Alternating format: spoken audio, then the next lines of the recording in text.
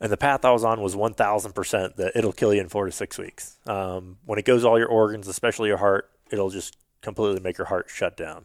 And so, yeah, I was out there and I was in the VA hospital. And the third day I attempted to leave. I was like, hey, doc, what do you think about me going home and resting and coming back every day? And he's like, sit the fuck down. Yeah. And he's like, he's like, I wasn't trying to scare you before, and I don't want to scare you, but if you would have stayed out there for 1 to 2 more days longer, there's a very good chance you could have just died out there. Your heart just could have completely stopped on you. I was like, that's the moment that I realized, like, wow, like, know your body, be able to push your body and train in as many situations you can, but at the same time, listen to your body. Because if I was to go out there and just be stubborn, like, my son wouldn't have a dad to raise him. Mm-hmm.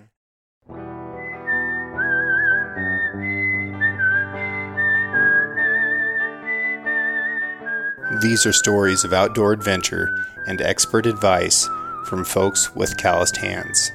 I'm James Nash, and this is the Six Ranch Podcast.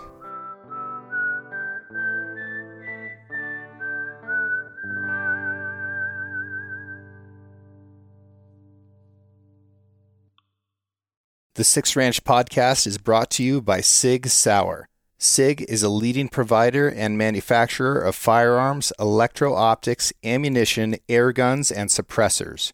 For over 250 years, Sig Sauer Inc. has evolved and thrived by blending American ingenuity, German engineering, and Swiss precision.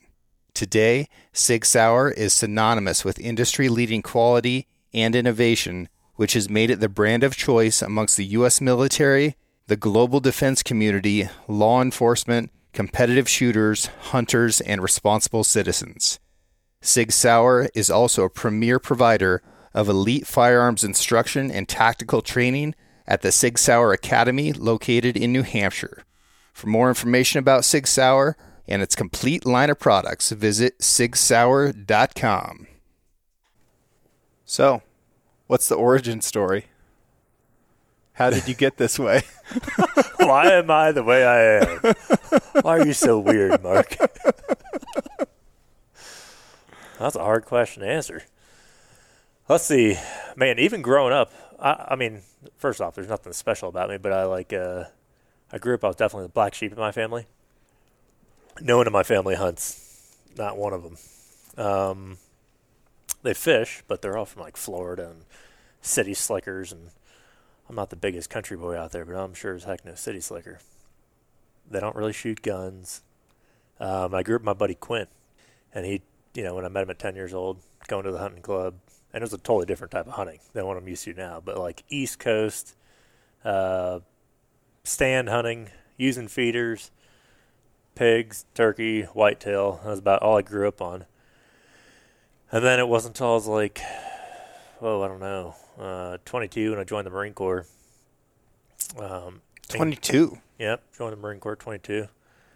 I always knew I wanted to join the military. I just didn't know what I wanted to do. And when I was like 20 years old in Texas Roadhouse, flipping burgers, my manager comes up to me. He was an awesome guy, good friends with him, and he was like, hey, Mark, I want to make you the kitchen manager. And I was like, hey, Luke, I quit. I felt really bad, but I quit like right then and there because I was like, that is not going to be the story of my life. Nothing wrong with it. Just wasn't going to be the story of my life. So I quit, and I immediately like started working out because I was like 160 pounds soaking wet, 6'2", and skinny. And I told my buddy, I was like, we need to go figure out what we're going to do. So we started searching online. We're like, what's sweet? What's bad to the bone? What's awesome? Right? And got these pictures of Force Recon coming up and out of the water, and I was like, that's what we need to do. So we trained for 2 years. He lost 100 pounds. I gained 60. And then we both went in the Marine Corps. Went through the reconnaissance course, passed it, got into the units, and then he's still in. I got separated after about a little more than 9 years for my hearing. And it was while I was in the Marine Corps, stationed in Bridgeport, California, where I really started like realizing what hunting on the West Coast was. And what is Bridgeport? Like, what happens at Bridgeport? Yeah, so Bridgeport's the Mountain Cold Weather Training Center for the Marine Corps. Developed around the Korean War. We lost so many casualties to cold weather, injuries, and stuff like that. And it's located just south of Lake Tahoe Okay. in the Sierra Nevadas. And, man, I mean, it's just an amazing place. It's God's country for sure. Like, going up there and being able to have worked up there for 4 years was awesome. You get a lot of snow. Yeah, you get a lot of snow. You get the temperatures dip down to the negative 20s routinely. So cold weather and definitely a lot of snow.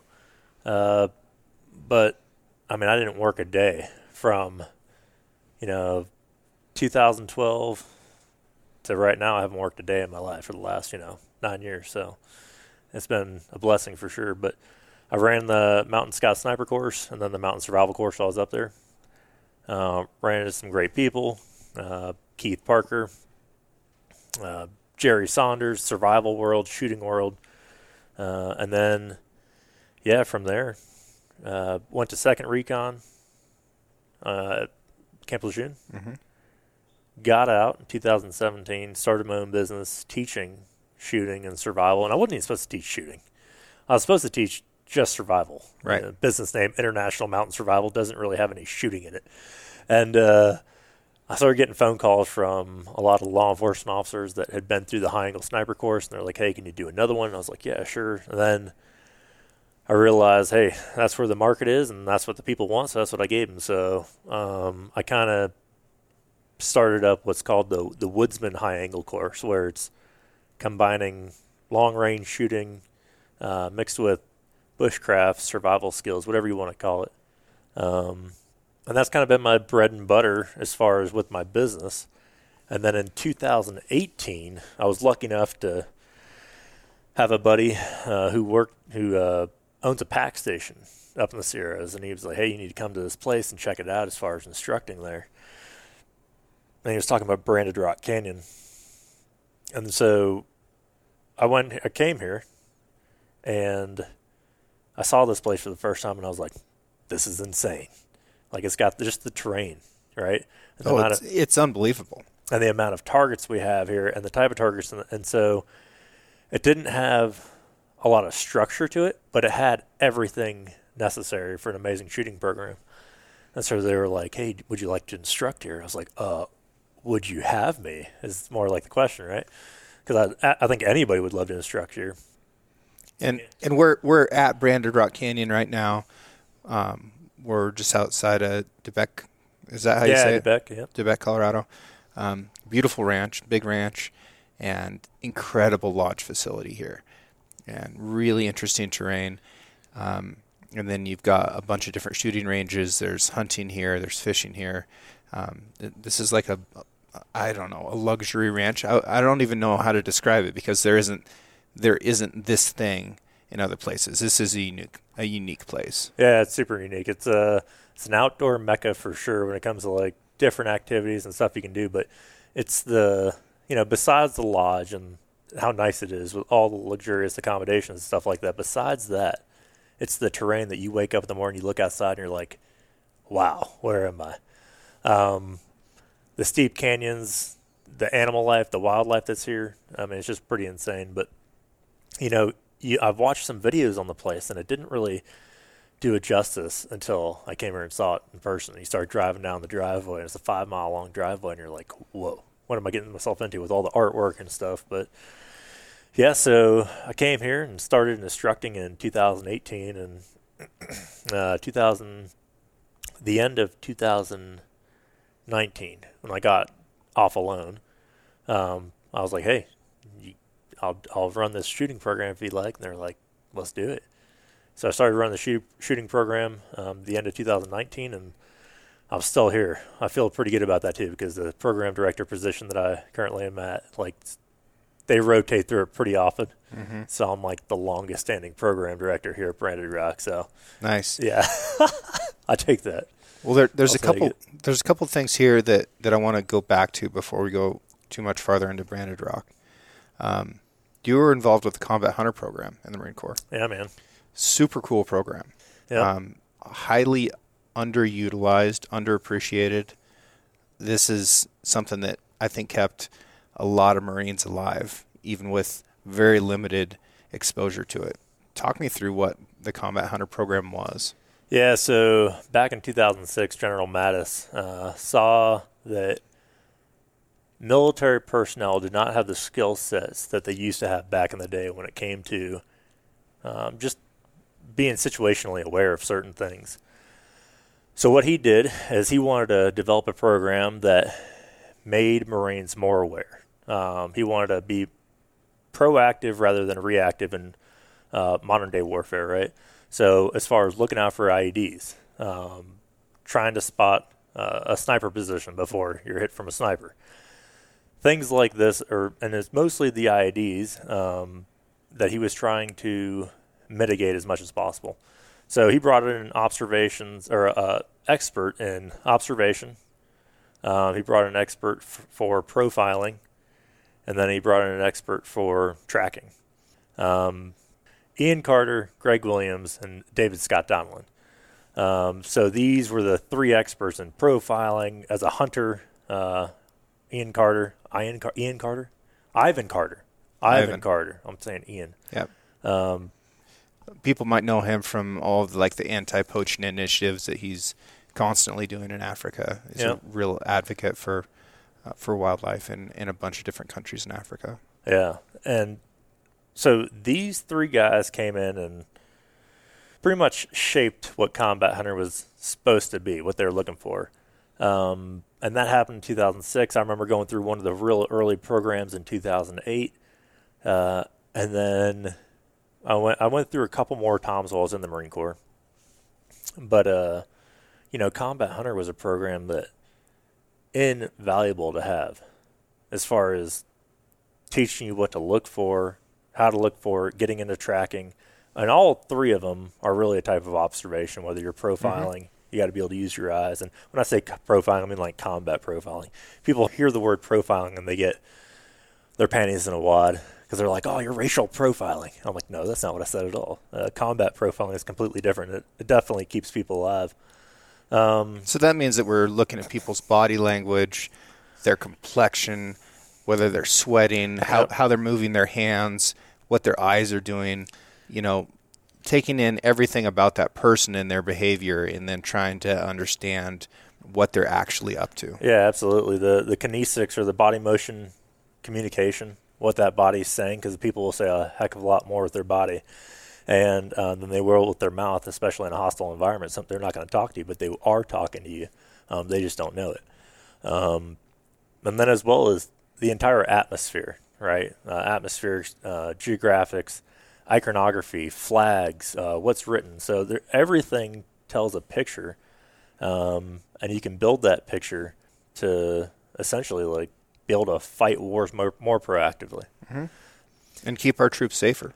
Oh, yeah. And so people that we knew we needed Combat Hunter back then, when the budget cuts started happening, everything, I was lucky to have ran the West Coast for a few months. I ran it, Camp Pendleton, 2018. Amazing time. Absolutely loved it. I couldn't stand living in Southern California, so I couldn't keep working there. Mm-hmm.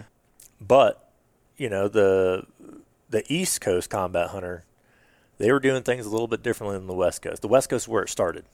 The East Coast was definitely not becoming stagnant. They were constantly learning, and they were changing the period of instruction.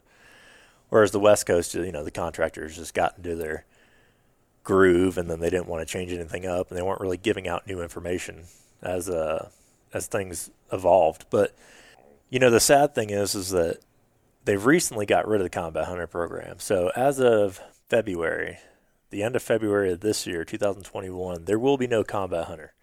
And when that news got to me, I was pretty upset because I know the value that program holds.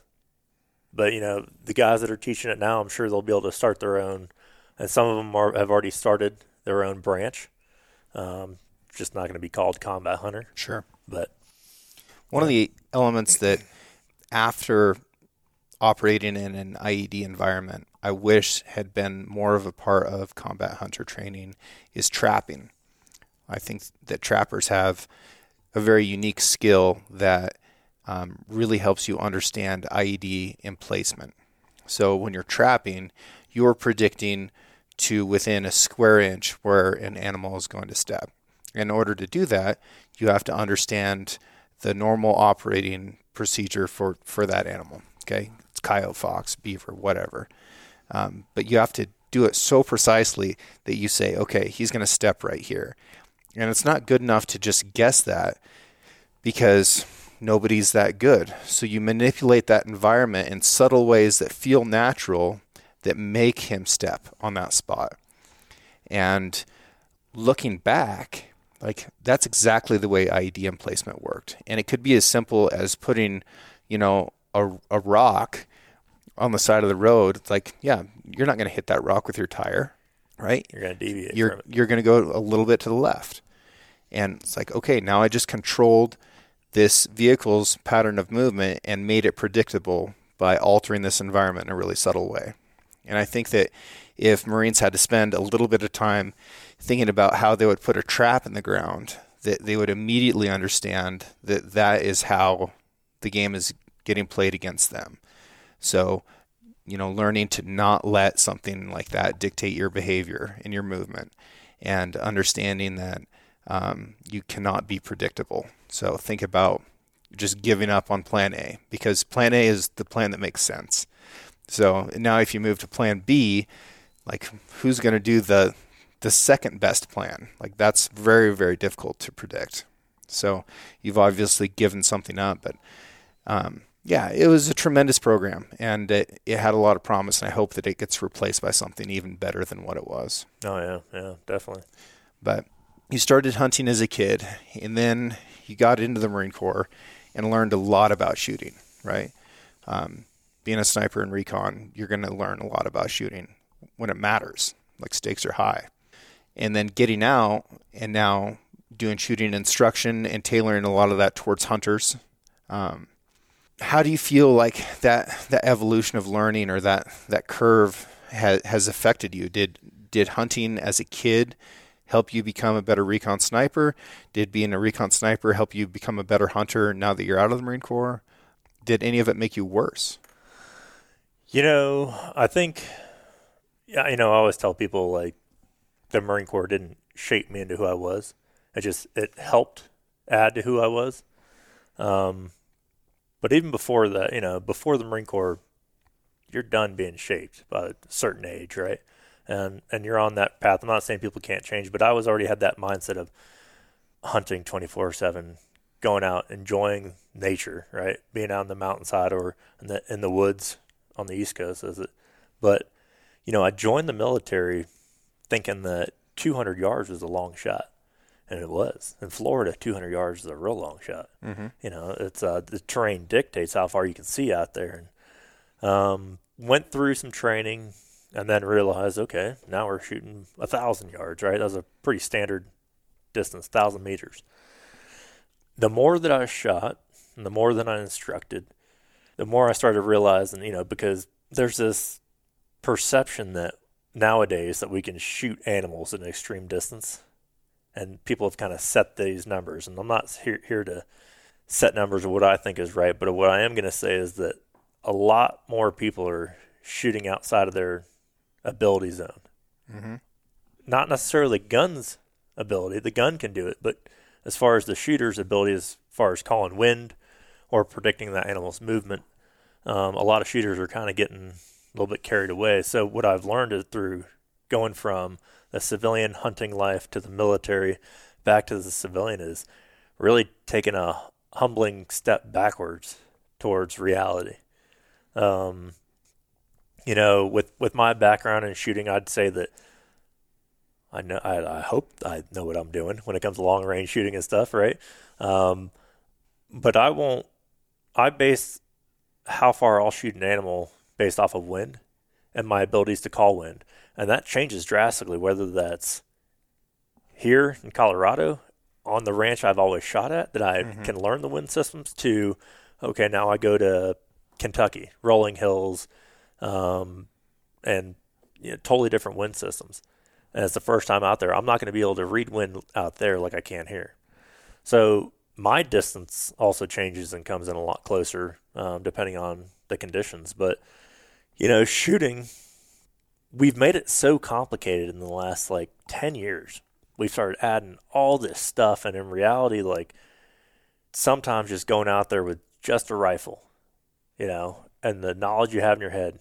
And, now that we have mils or minutes that we can do holds with first focal plane scopes, that's amazing, because now we don't even have to dial, right? Mm-hmm. And for certain applications, that's great.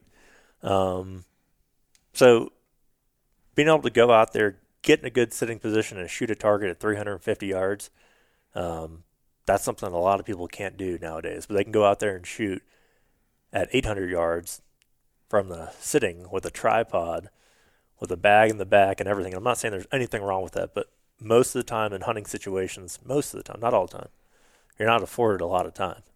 Right.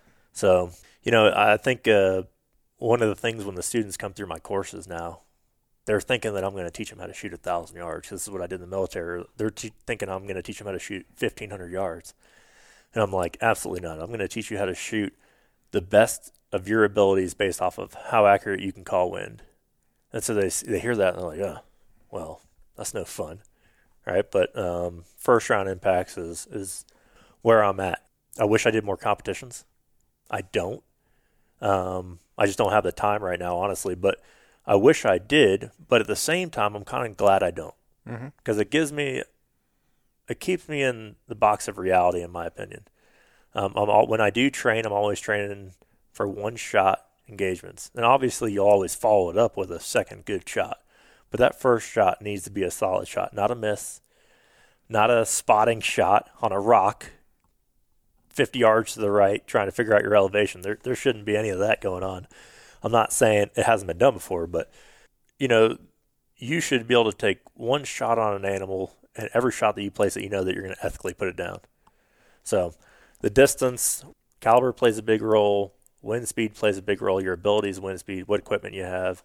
So if I have a 10-inch plate and I snatch you up and take you to some place that you've never been, okay, bag over the head, you're in a van, it's creepy, and say, all right, Mark, you're betting $1,000 that you're going to hit this 10-inch plate. What's the farthest distance out that it's going to be? And you don't know the conditions that you're going to be shooting in. What's the furthest? Yeah. Oh, I'm already thinking 500. But even then, if it's going to be, I would know that 500 is going to be one of my max distances, right?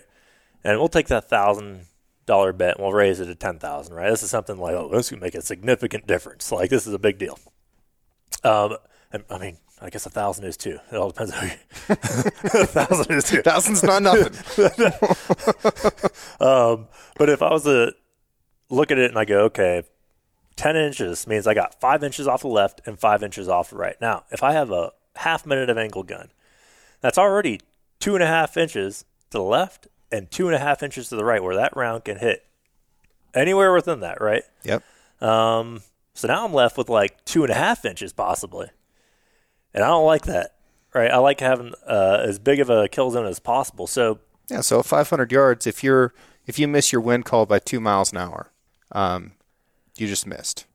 100%, yeah. Yeah. And calling wind within 2 miles an hour is extremely difficult. Yeah, something that's constantly changing. It's, you can read Mirage, but even Mirage, from the second you pull the trigger to the second it hits the target, it's changing. Now, it's not this mythical, made-up thing. Wind is, we know how much wind drift there is for certain distances and certain calibers and certain velocities, but with certain ballistic coefficients. But we are always making our best estimated guess of what that wind's doing. And so, for me to sit here and say $500, $1,000, yeah, I've missed targets that are 10 inches at 500, absolutely. I've missed coyotes at 100 stinking meters before, right? Mm-hmm. So for me to sit there and say that I've never missed an animal at a close range like that, you learn every time you miss, but I also, through a lot of missing, and a lot of hitting and a lot of training and a lot of watching other students, have set these distances for myself based off of what I think is right for myself. Yep. And so I feel confident, it would be right around that mark, 500 on a 10-inch plate. And then if the winds are gusting more than 4 miles an hour in between gusts, I mean, I'm looking, that's going to drop down into 400. Mm-hmm. And these are like close ranges. People are probably listening to and going, 400, that's nothing. But it's not. 400 yards, that bullet can do a lot of different things. Yeah. We're mountain goat hunting in Kodiak this year, and we're consistently dealing with wind that was 30 to 40 miles an hour. And in basins, right, coming through crags and the rocks, and like weird wind that's tough to call. And at 30 miles an hour, boy, oh boy, you want to get closer. Yeah. That 400-yard shot with a 30-mile-an-hour wind that's going back and forth between, 25 and 35 all the time, and it's swirling. It's not coming from just a laminar wind coming from left to right. That's a tough call. Super tough call. Yep. But I think that, people need to figure out what their max distance is in a controlled environment where they're on their home range, they're a hero, they know the wind, they've got a good solid rest, and they're hitting that target 100% of the time, every time, exactly where they want to hit it. And then they need to take a bunch off that, and then that's going to be their max range in the field where they're tired and there's, all these unknown elements that are bothering their shot.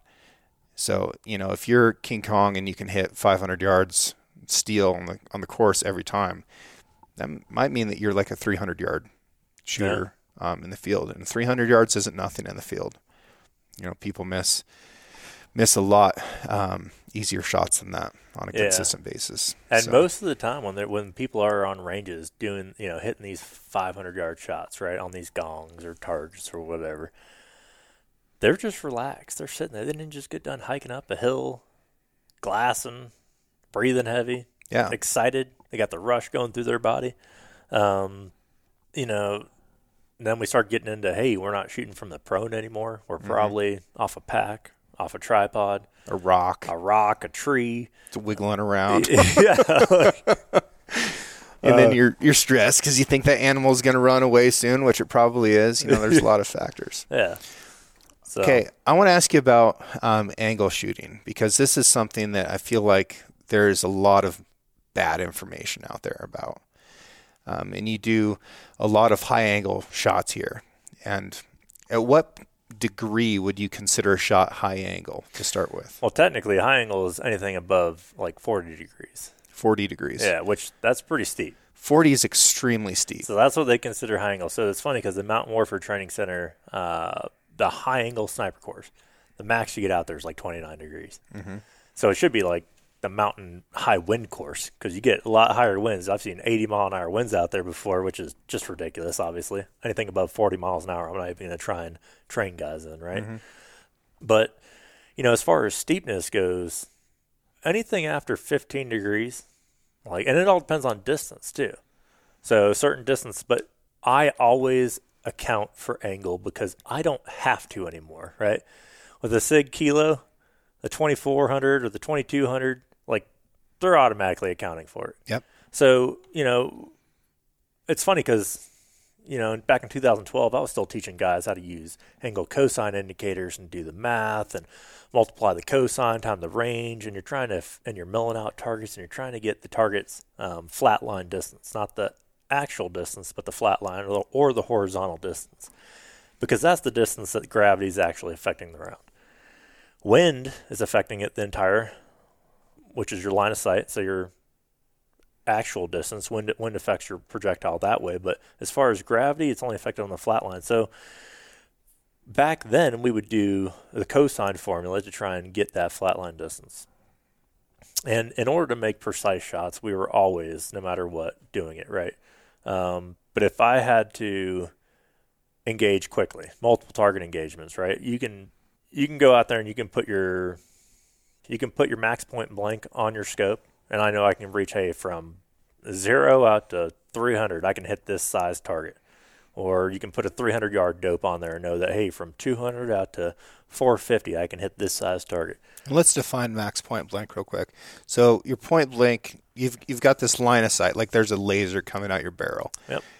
And your scope is actually angling down through that line of sight.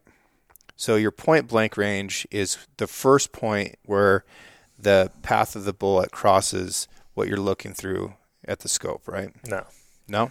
So with max point blank, like, Well, and then max point blank is where it intersects again.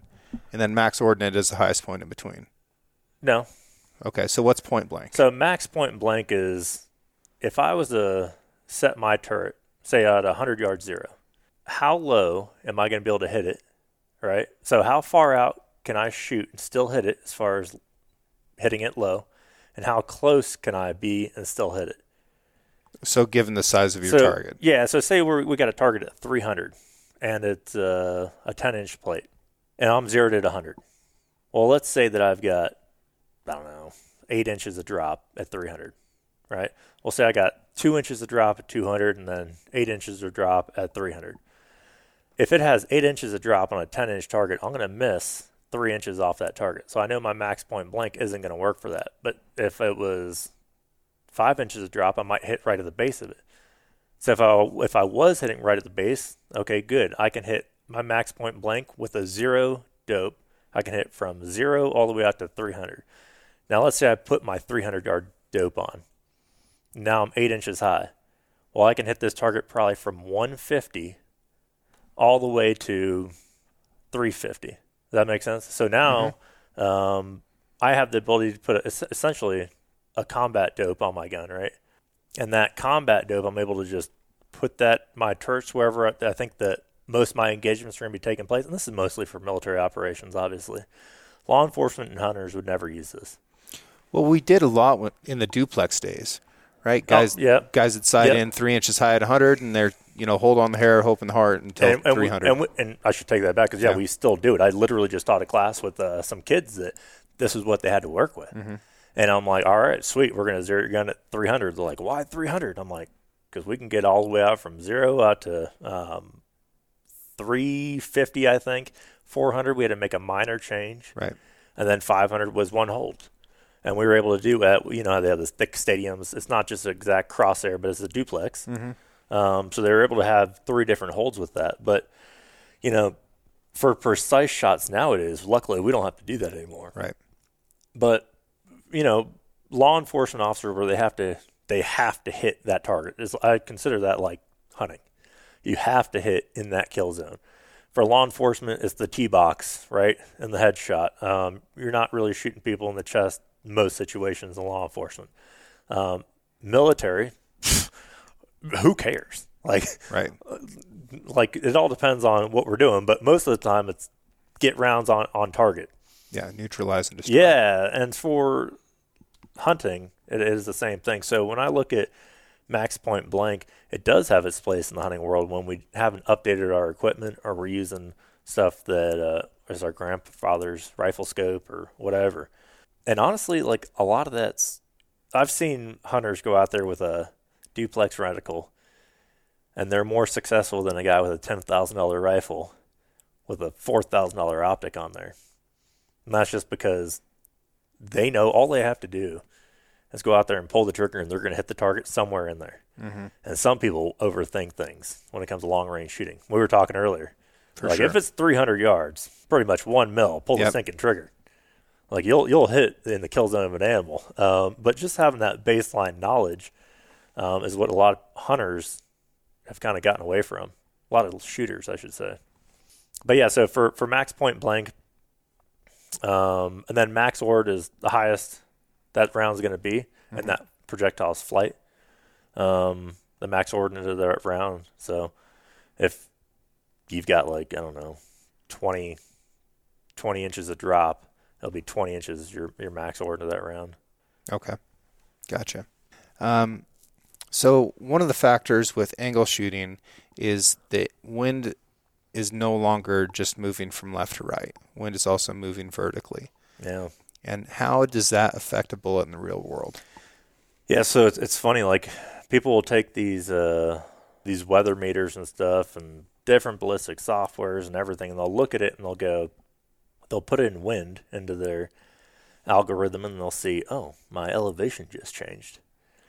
And so you're talking about dynamic jump. Some people call it wind jump. Some people call it dynamic jump. So my understanding is that if you've got a wind from like a 2 o'clock, 3 o'clock position, and you have a right-hand twist on your rifling, that your bullet is not going to drop as fast as if that wind was coming basically from the left. I don't know. I'd have to look at it, and I'd have to think about this, because this is this type of thing that always confuses me, because I'll do this with left to right winds, but how much it actually affects it is null and void for hunting situations. So I don't apply that. For hunting, I'm never going to add that in, because I'm only shooting out to a certain distance. But if I am trying to shoot out to 1,000 and beyond, absolutely I'll think about this. In your rangefinder, like if you're using a SIG rangefinder, it's doing this for you. The applied ballistic software is going to do this for you. If you've changed the angle of the wind, a lot of people put in 9 o'clock or 3 o'clock and they just leave it there. But if you actually change that setting in your rangefinder to what the wind is actually doing, then it's going to make that elevation adjustment. But what if the wind is blowing uphill or downhill? So with wind, left to right, depending on, because our bullets are spinning to the right. We're not going to have any left-hand twists for the most part. So since it's spinning to the right, when the wind's coming from the left or from the right, you will see it make the round go higher or lower. When the winds are coming at the bullet, depending on the terrain, if it's a flat range, you're really not going to see much. But if you have a hillside and you're shooting at that hillside and you've got a 6 to 12 wind coming from your rear going towards your target, and it is, let's say, 10 miles an hour, the faster it is, the more it builds off that wall, right? So if it's hitting that wall, it's going to start going up. It's got to go somewhere. It's going to go to the sides, but it's also going to go up. And that's what you call orographic uplift. The faster it's going, the more it's going to build out, the more it's going to affect your projectile, essentially raising your projectile, right? And you will be hitting high. So with orographic uplift, a lot of times if you're shooting, like sometimes I'll be shooting at a mile or 1,000 yards. And what I've seen most is I've seen it with like 30 mile an hour winds and the right terrain, almost a 0.8 mil difference. That's a lot. Very significant. Yeah, and you're like, what is going on with my data? Nothing makes sense. And then you start realizing, oh, it's these wind systems. And so when I start seeing things like, okay, well, how do you predict orographic uplift? And you're like, you can't. You kind of just have to know that area. You got to know those wind systems. You got to see, okay, it's blowing 4 miles an hour. It's 600 yards. Is it really going to make that big of a difference? Probably not. Okay, it's blowing 4 miles an hour, it's 1,000 yards. Is it going to make that big of a difference? Probably so. You might have to take 0.1, 0.2 mils off, but as you know, with the size targets we shoot at, 0.2 mils, that could be the difference between a hit or a miss for sure at 1,000. And so it's knowing your environment and being humble enough to say, hey, should I take that shot or should I probably try and get closer? You know, because you've got orographic uplift, which is coming up, then you've also got it coming down. So if it's coming, you know, if you're up on top of a mountain and it's coming over your back and pushing down, those wind systems are pushing down too. And they're taking the path of least resistance and they're going downwards in the downward direction a lot of times. If it's coming up, it's going to come up towards you, pushing you around up. If it's coming from behind you and you're on top of the hills, it'll push you around down. And you got to compensate for that too. And so it's your best estimated guess, because there is no like formula out there for saying, okay, well, if it's 4 miles an hour, because every terrain feature is different. And depending on how high that terrain feature, if it's a cliff, if it's thin, if it's thick as far as a mountainside, depends on how those winds are going to flow. But, you know, people always say like winds flow a lot like water, and they do. I've just heard it too much, but yeah. Yeah, there's some really key differences between wind and water, and I think it's an oversimplification. Yep. And it makes people maybe more familiar than they ought to be. Magnus effect. The Magnus effect. That's the thing I'm saying. So we were talking about the left and right, coming from left and right. And so, you know, the Magnus effect is really what we're looking at. The projectile in motion, and the force, a wind hitting it from the opposite direction, it's either going to cause it to go up or down. So if you guys look up the Magnus effect, you can kind of see what I'm talking about. But, you know, for shooting out of helicopters for the longest time, we would say right, low, left, high. Or right, high, left, low. I can't remember right now, but it was back in the day I'm shooting out of birds. But regardless, what it means is if I'm shooting on the right side of a bird, I need to aim to the right and I need to aim high or low, right? Mm-hmm. And if I'm shooting it, and that's to compensate for the direction of movement. But they would also, and I'm like, okay, well, what's the elevation for? And they would say, oh, it's for the rotor wash of the bird. And I'm like, okay. And then I started talking to a guy named Dr. Lyman Hazelton, and he was like, no, that's ridiculous. Absolutely not. I mean, think about how much the rotor wash. It's like 10 meters. Right. And I was like, oh, yeah, that totally makes sense. And he's like, and as fast as your bolts in flight, he's like, this is from the Magnus effect, and you're going 50 knots. That's drastic. Yeah. That's a 50-mile-an-hour wind. And so, the Magnus effect plays a big role when when you are the moving vehicle, or you're in a moving platform, and you're trying to make that wind call. But also with winds, it's the same thing with heavy winds. So it will affect the elevation of your round. Yeah, interesting. Yeah. So you go from this world of literal rocket science, trying to understand, how a projectile is behaving in these dynamic and complex environments that, all you have is your optics to look down there and try and guess what the wind is doing based on what you're seeing. Go from that to taking out a stick bow to try and make your living with it. On the Alone show, you were on season 7 of Alone. Yeah. 44 days. Yeah, man. That was a tough deal. Yeah, it was awesome though. I'm always trying to push myself, and and I kind of got that itch when I was at Bridgeport, right, teaching the survival courses and everything, and that's when I developed a passion for it. But I do have a passion for teaching long range shooting. But when it comes to hunting, I mean, there's nothing better than stalking, right? Stalking up on your prey and getting close and taking it with a more primitive means just means a little bit more to me. Mm-hmm. And I mean, that's the same thing as like, I'll take a muzzle loader out. Like I'd love hunting with muzzle loaders. Like I want to take one of these Flint, smooth bores, right? I want to take an old Bess out there and do some hunting with it. But like, that's not going to happen right now, but I do like hunting more primitively. And so going on that show, it was the time that I got to like, hey, start training with a stick bow. I had done some traditional bow shooting a little bit growing up, but nothing serious, right? Right.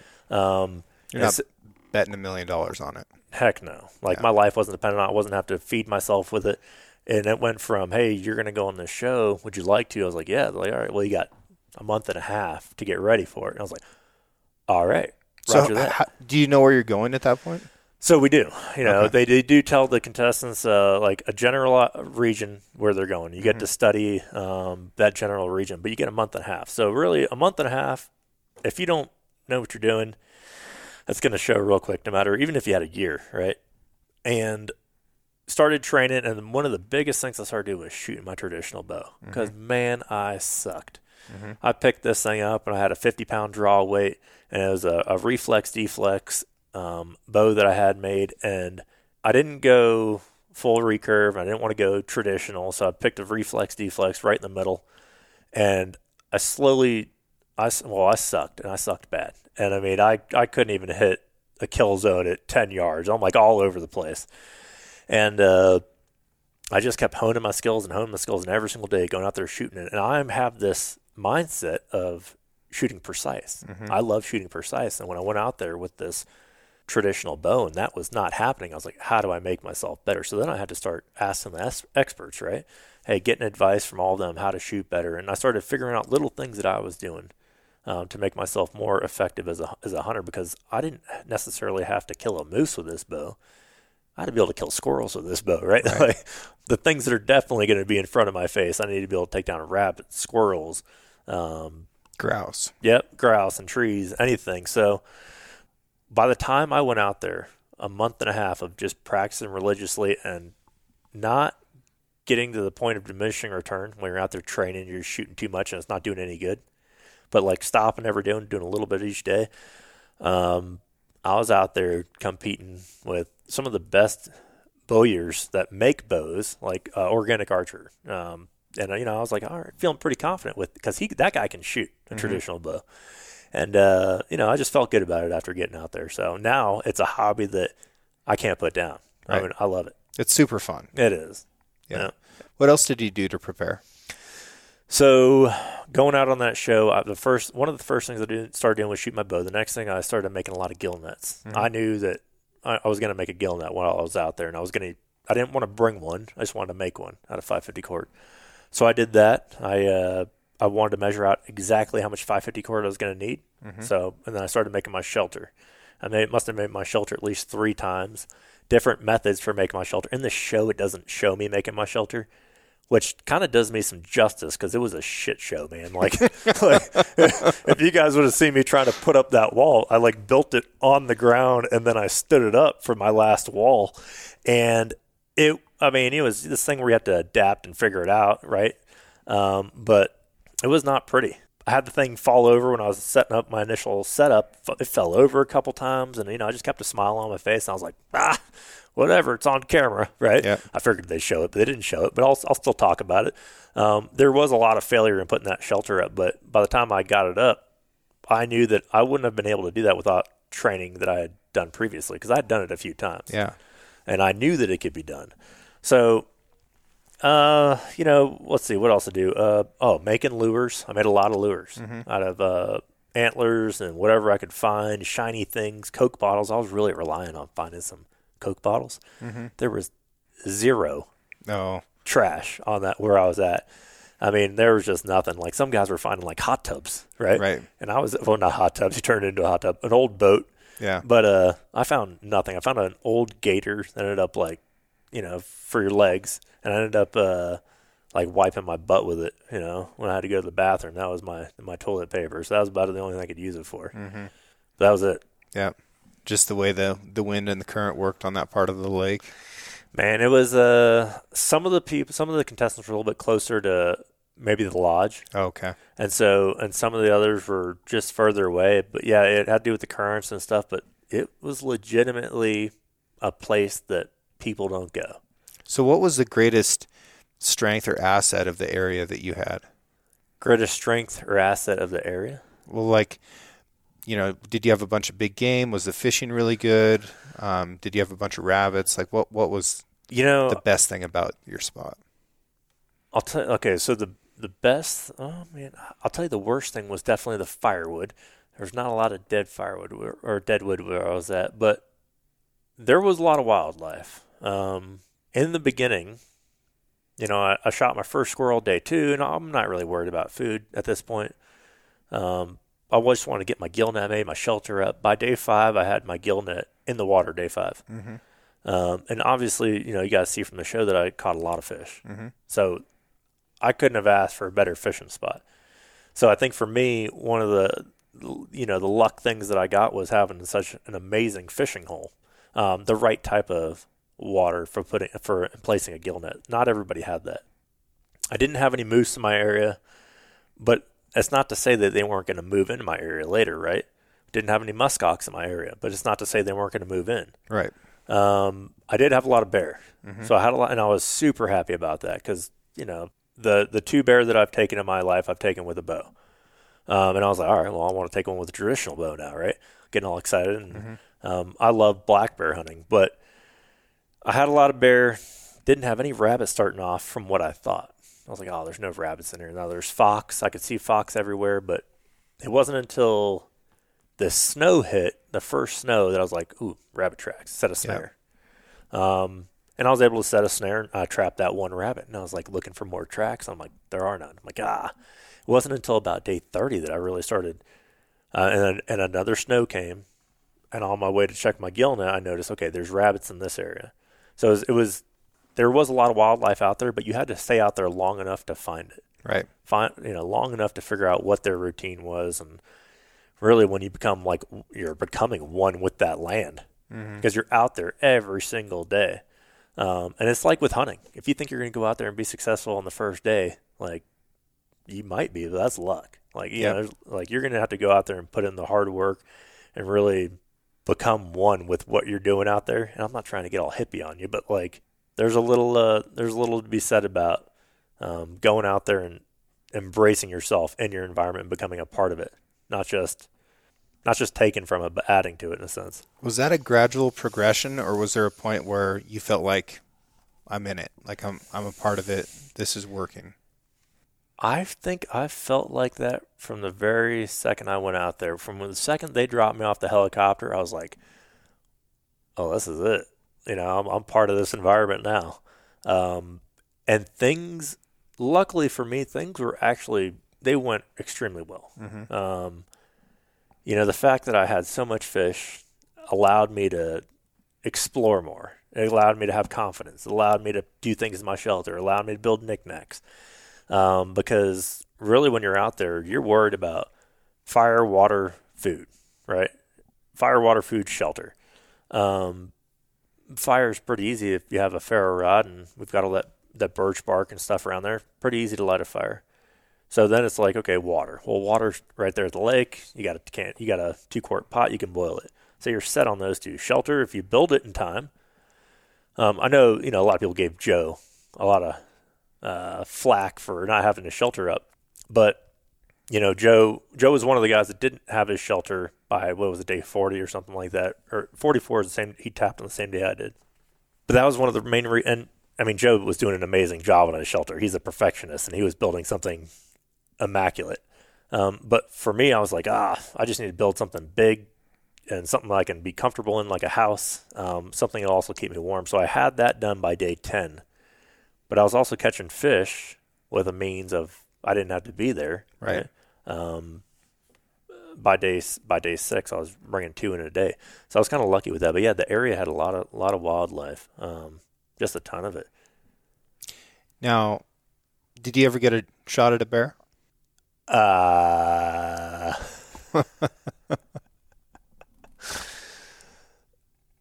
Yeah. I got to think about how I got to answer this, but yeah, I did. I had a couple different encounters with bear. The first one was right around day 10, and it was not successful. Right. Took a shot off on a bear with my bow, and it hit high. Mm-hmm. And this is something that, like, obviously they're not going to showcase because they don't want to show that. And honestly, it wasn't. I hadn't had the cameras rolling anyways. Yeah. I was down here building a knickknack or whatever the heck I was building, something for the shelter, and this bear's just sitting on this rock looking down at my shelter. I look up, make some kind of grunt noise. I'm like, what the heck is that? Look up. I'm like, oh, man, I got to go to my shelter, get my bow, come back, and, try and get a shot off on this guy. And he was coming down towards me the same time I was going up towards him. But, I saw that arrow go in, and it hit right in the sweet spot, above his lungs, below his spine. I was like, this bear's going to be fine. And he hit it, and instantly I go, damn it, that was high. Yeah. Right? So, and I am very fortunate because that bear 1,000% lived. Mm-hmm. There's no doubt about that in my mind. I still spent about 6 hours attempting to track it because I really would have, I was like, maybe it nicked the lung. But no, there's none of that happening. But I'm fortunate that I didn't take that bear because day 10, the temperatures weren't cold enough I would have had to have preserved all that meat. Right. And there's no way I was going to be able to preserve that much meat and that amount of time. A lot of it would have spoiled.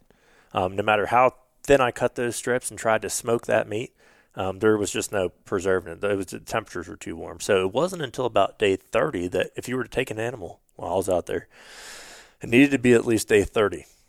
Roland was able to get that muskox around that time. Perfect time to take a large game because it's right in the beginning, kind of, towards that venture. And at the same time, you don't have to do too much work for preserving it. It's all frozen.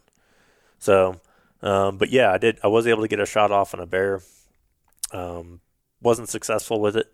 And, it's one of those things you look back at and you're like, but I had already been in a pretty bad way already from something else that I ate by day 10. So I am super lucky I didn't kill that bear because, it's just been a waste of food. Right. So trichinosis. Yeah. That's the thing. Scary stuff. Yeah. So, I'd heard of trichinosis before and not big. I'd heard of it from bears, right? Bear hunting, you're like, hey, make sure you cook that bear meat good. I usually heard that, and I don't know if this is true or not anymore, but I've heard, okay, spring bears, you really got to check, or a little bit worse than fall bears. And I'm like, I'm thinking about that now, and I'm like, well, that doesn't make sense. If it has trichinosis, it has trichinosis. It's in that meat. It doesn't matter if it's a spring bear or a fall bear. But, I had my first signs of not doing too good on day 10, around day 10. And that's so what is the incubation period on trichinosis? Like, I mean, did you probably consume those worms like really soon, like day 2 or 3? No, it had to have been at least day 5. It's not in squirrels. It has to be from a meat-eating animal, and I didn't think it was in fish. So when I'm cooking my trout, I'm cooking it like salmon, right? And, I mean, these are essentially salmon, these huge lake trout. And I'm cooking it like probably 140 degrees. It's succulent. I'm cooking it on a rock. I mean, this is living. I was living out there, right? I was also smoking a lot of it and drying it. Well, when you dry it, you only get to about 110 degrees. Right. And so I had no worries in the world because a lot of people eat raw fish, right? Especially salmon, they'll eat it raw, a lot of people. But around day 10, I started having diarrhea, like in my sleeping bag, like completely ruined my sleeping bag. Bad deal.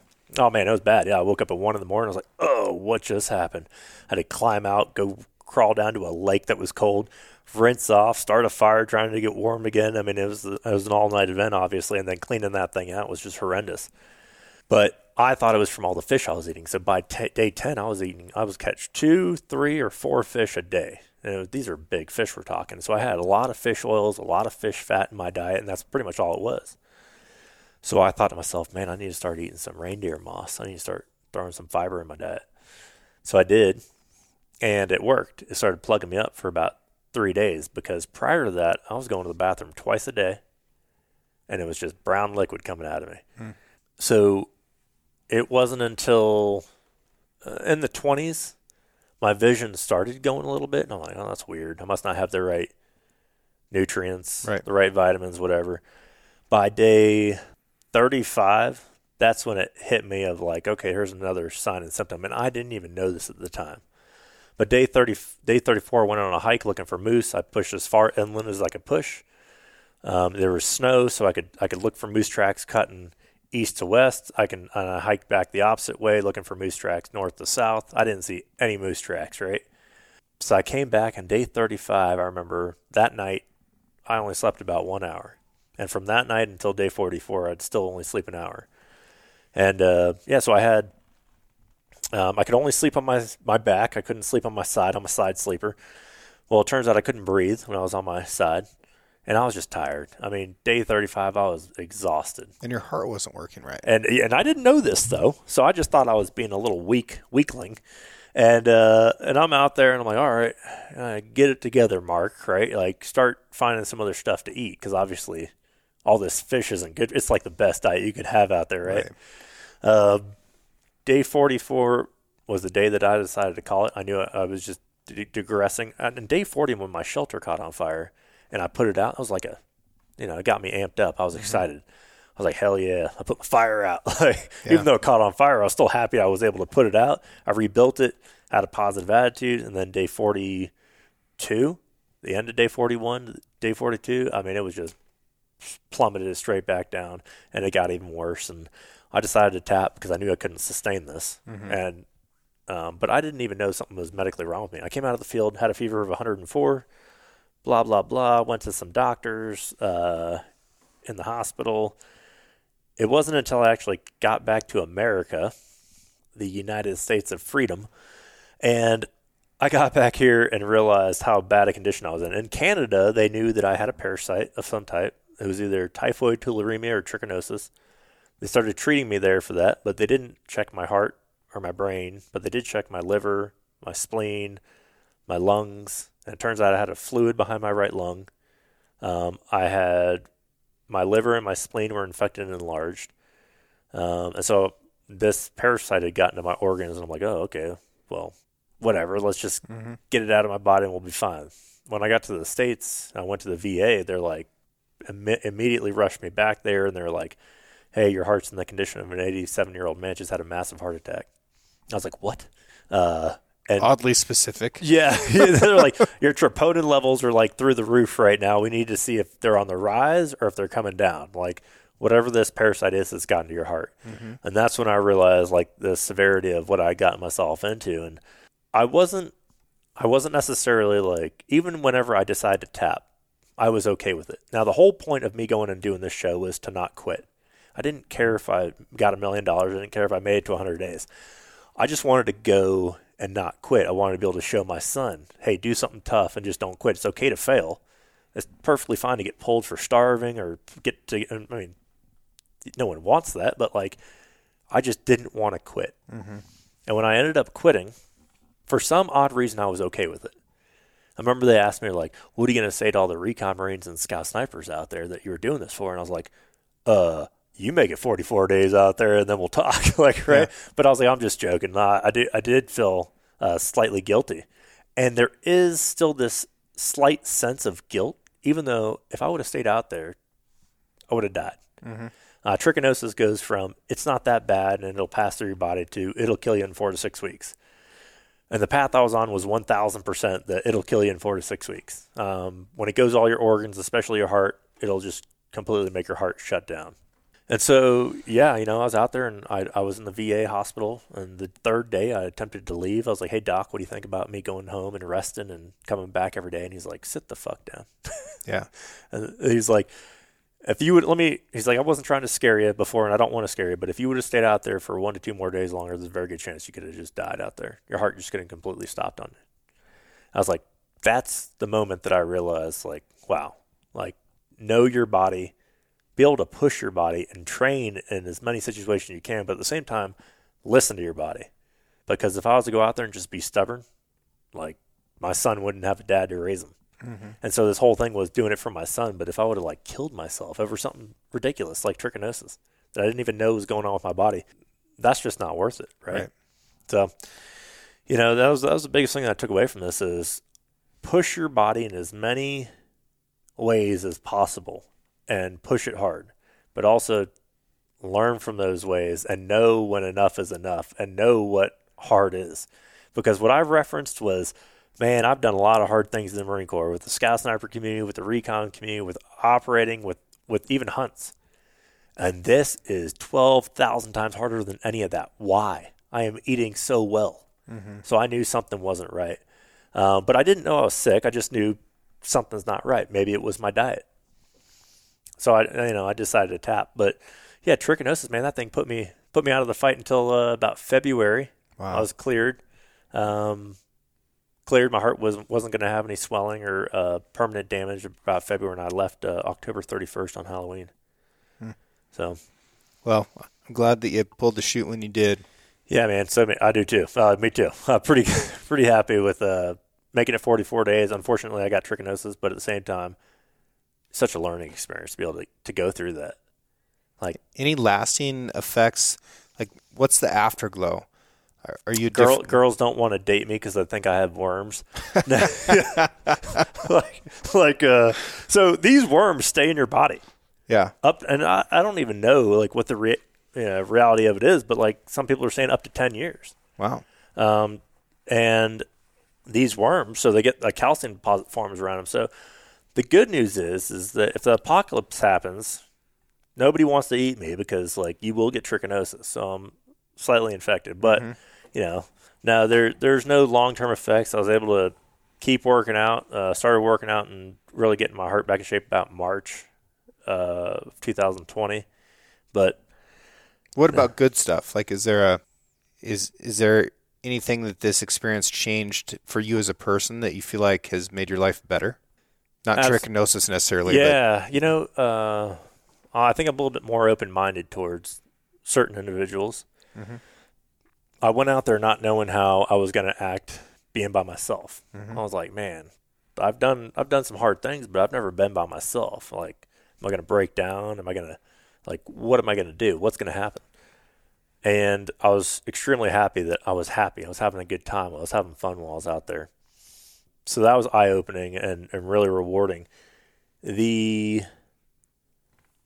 I was talking about earlier with being a little bit more open-minded, like I was pretty open-minded before going on this show, but then being able to hang out with people like Callie, Joel, Kai, Sean, all these different people with different backgrounds, Amos, like way different than me, right? Mm-hmm. Me and Amos are pretty different. Right. But we're so similar in a lot of ways too. And being able to hang out with them, and they're just tough people. And that's what I'm attracted to, is tough individuals, right? People that go out there and they work hard, you know. They've been through things. They're willing to put it all on the line. And it was just such an awesome group of people that I don't know. You know, we're used to the military mindset and the military, oh, you did this, oh, you're badass. You know, you got to do the special operations, this or that, or infantry or whatever. And you get out and you realize, like, no, it doesn't matter who you are. You could have zero survival experience, in my opinion, personal opinion. You could go out there with zero survival experience, but the right mindset, and be successful on that show. If you could keep that mindset. If you can keep that mindset, and if you can adapt and improvise, because I was learning the whole time I was out there. I was like, okay, damn, I got to fix this gill net, right? Mm-hmm. That's the first time I was ever actually legally allowed to use a gill net. Right. So, and I'm catching fish with it. Well, same thing with the trapping. Same thing with, how about like preserving fish? Like, I'd never preserved that much fish before. So I'm out there on the fly, like figuring out how to cut thin slices on these things and be able to, you know, put them all over the fire at once. But so as long as you can adapt and have the right mindset, I mean, anybody can go out there and do stuff like that, and anybody can survive, right? So that's the most realistic survival show there is alone. Mm-hmm. Because you very well may find yourself with limited amount of items, stuck somewhere, stranded, no communications, and you have to start providing food for yourself until somebody comes. So, well, I applaud you for doing it. Wildly entertaining, and it's motivating. It really is, and I think it speaks to people in a lot of different ways. But you know, that's how I used to live for a long time. The simple life. Yeah, dude, it did. It made me realize like how appreciative I was of everything, and I still am to this day. Toilet paper, a toilet, like something to sit on, like rice, spices, everything is like, man, we take for granted so many things in life, and life's not meant to be that difficult. And so, you know, just the simplicities and what it's really given me, amazing experience. And I kind of, if you can go out there and do this, just spend 5 days in the woods by yourself, you'll come out a better person. Oh yeah. Right. Yeah. Even less. Yeah. But if you can make it 5 days, you're going to learn something about yourself that maybe you knew but had forgotten or hadn't realized for sure. If people want to find out more about you, or if they want to attend one of your shooting schools, how do they get a hold of you? Yeah, so go on my website, intsurvival.com. We got some courses on there. It's also got Branded Rock Canyon on there as the luxury option. So for the individuals who are going to those expensive Marco Polo hunts or ibex hunts, or any type of hunts that you want to be more prepared for, they can come here, and we can put them through one of those courses. But INT Survival, Instagram is Shoot Hunt Survive. You'll find links to all this stuff in the podcast description. Mark, thank you very much. Thanks for showing me around this ranch. This is awesome. I hope we can do more out here together. And you've got a few other things that are exciting that are coming up that we'll keep people abreast of as they develop. Can't talk about them too much right now, but yeah, I'm excited for your future, and it's fun getting to hang out with you and talk about this stuff. Yeah, man, it's awesome. Thanks for having me.